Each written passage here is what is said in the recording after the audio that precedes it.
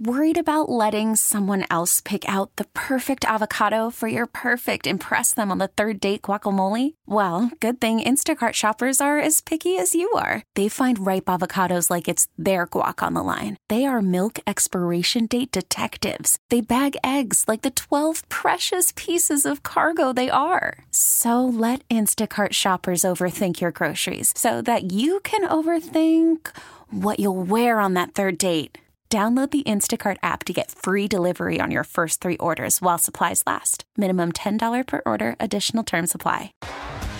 T-Mobile has invested billions to light up America's largest 5G network, from big cities to small towns, including right here in yours. And great coverage is just the beginning. Right now, families and small businesses can save up to 20% versus AT&T and Verizon when they switch. Visit your local T-Mobile store today.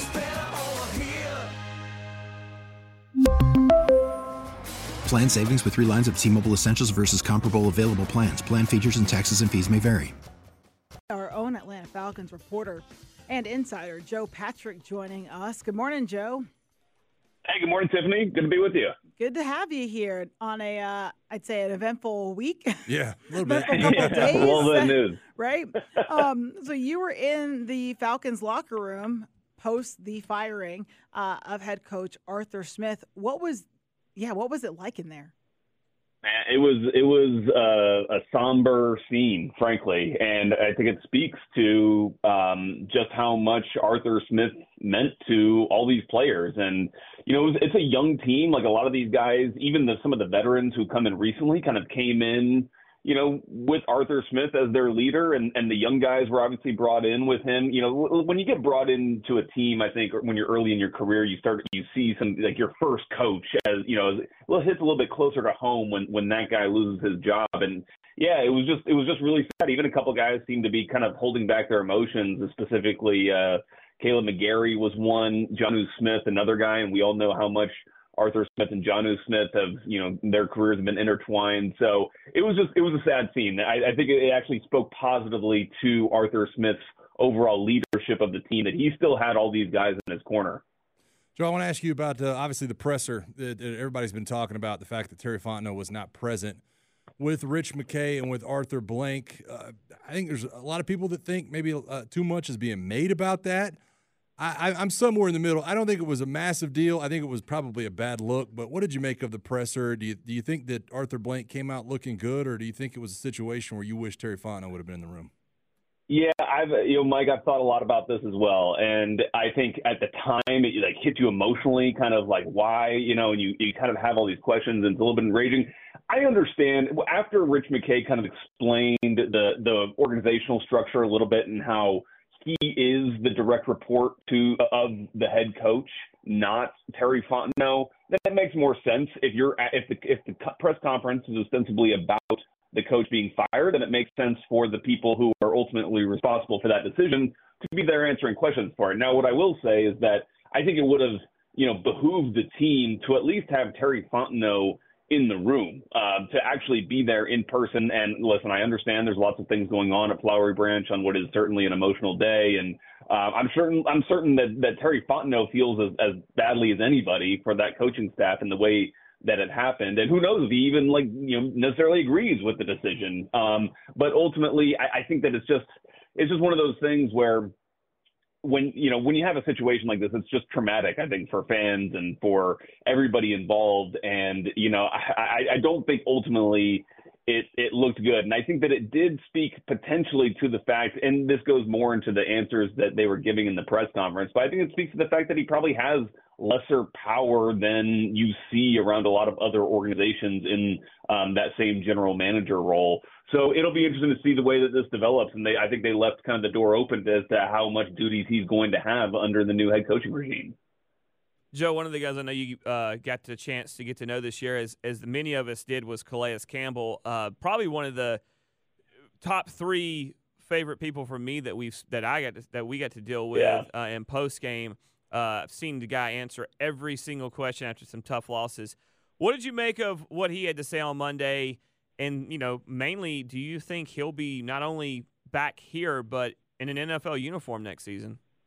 Yeah, I was actually surprised with how kind of clear-headed he was about his own personal situation, which was, usually when you see guys, especially his age, you really are unsure. And honestly, a lot of those guys are feeling really worn down by the end of the year, and they're probably honestly leaning towards not returning. And then maybe the competitive juices hit them over the offseason and it sparks them. I thought it was very telling where he just said, I feel I'm leaning towards playing, and I feel like I'm playing at an elite level still. And if I'm playing at an elite level, that's fun, and that's what I want to keep doing. So I definitely think that he will be back. It's hard for me to see a situation where that kind of feeling reverses itself unless there's some kind of family situation or something that we're not quite as aware of at this point in time. But I think he will be back. Now, will it be with the Falcons? I thought that was also very interesting where he openly said, someone they asked him if the coaching change will affect his decision. He said, yeah. He kind of chuckled,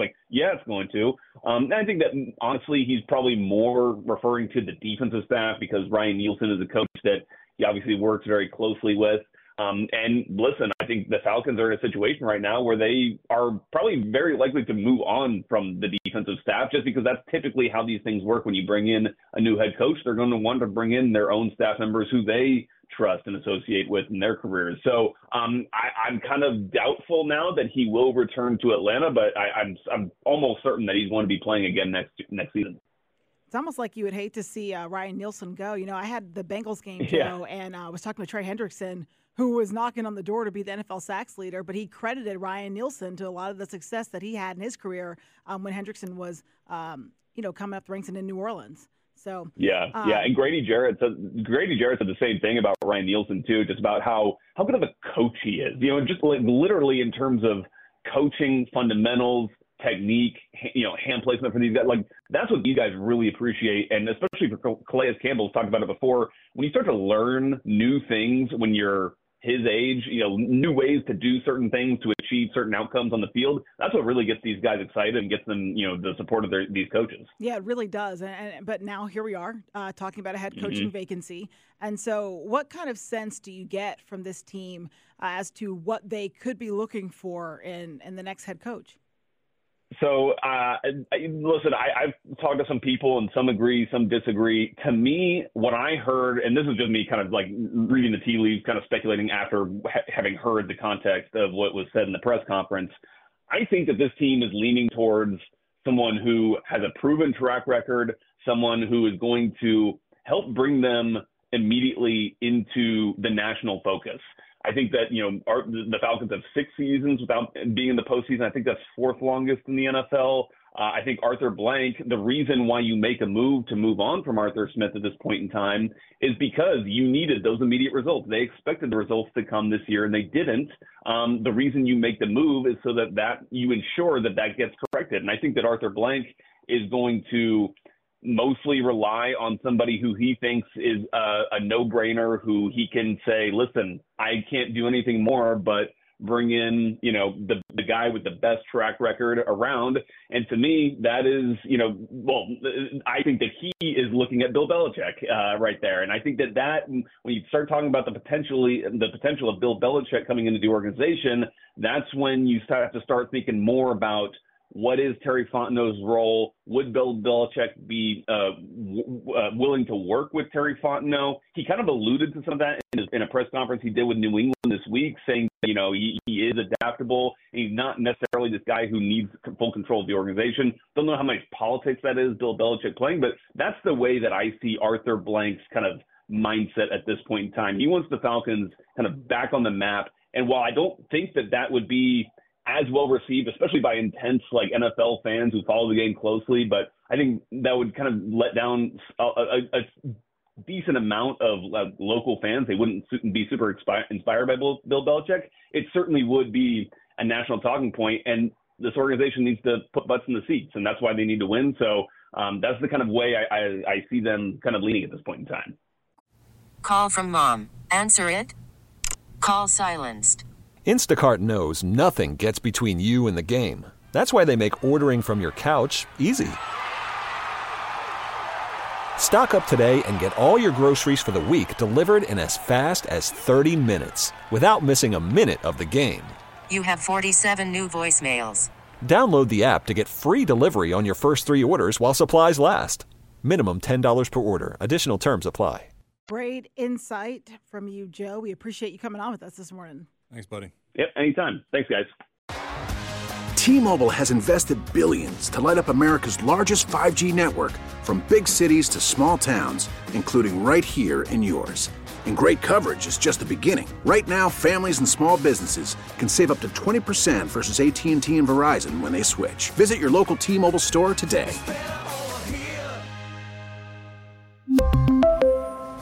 Plan savings with 3 lines of T-Mobile Essentials versus comparable available plans. Plan features and taxes and fees may vary.